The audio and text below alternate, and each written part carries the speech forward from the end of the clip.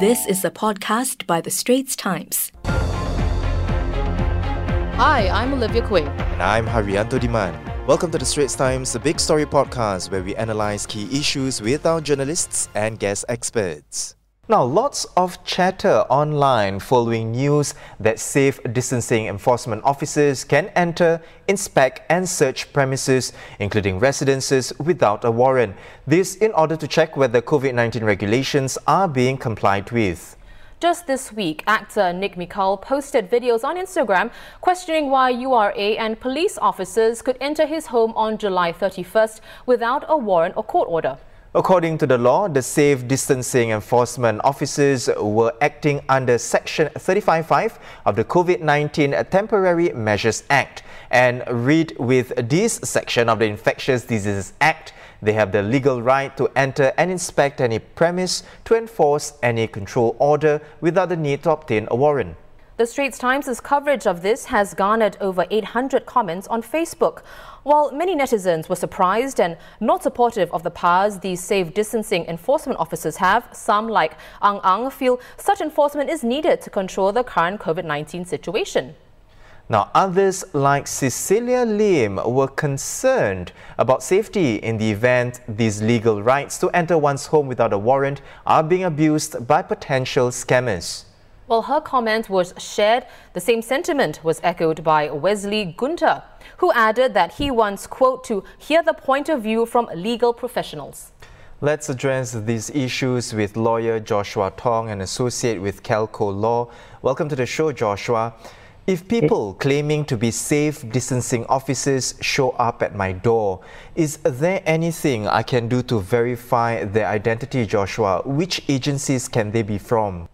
Yes, let's take the questions one at a time. Yes, you can ask the safe distancing officers for verification. According to the NEA frequently asked questions, you may request for verifications, and how you would identify an officer would be from their corporate attire, their staff pass, their lanyard, or some may have seen the red armband.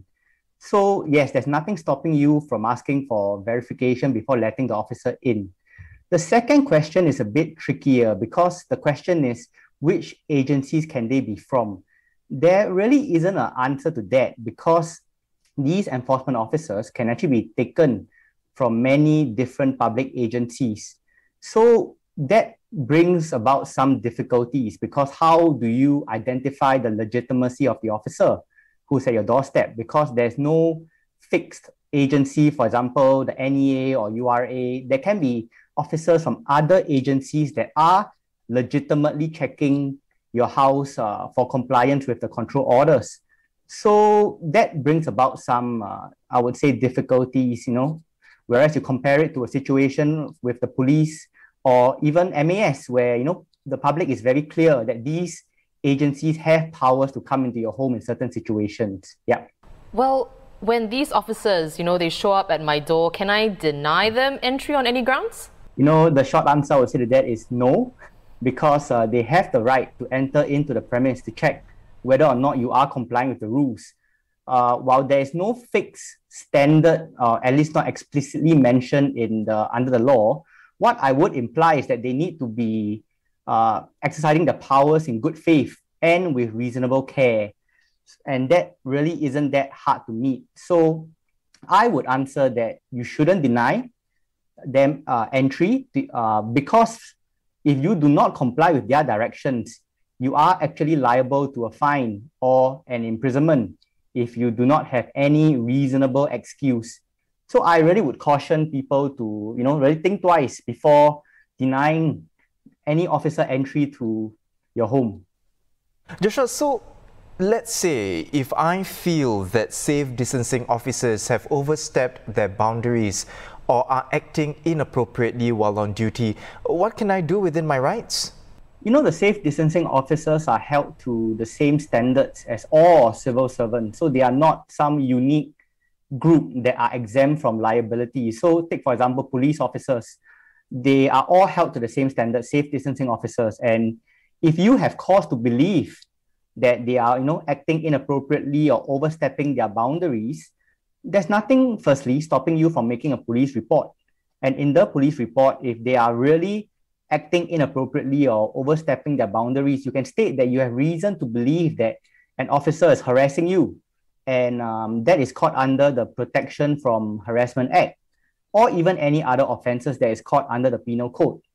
Or in the alternative, even if their conduct is not criminal, there's nothing stopping a member of the public to pursue any civil remedies against an officer, for example, trespass or damage caused to the premises, if they can show that the officer did not exercise his powers to enter the premise in good faith and without reasonable care. But what exactly is good faith and reasonable care is highly fact-centric, and it really depends on the facts of the case.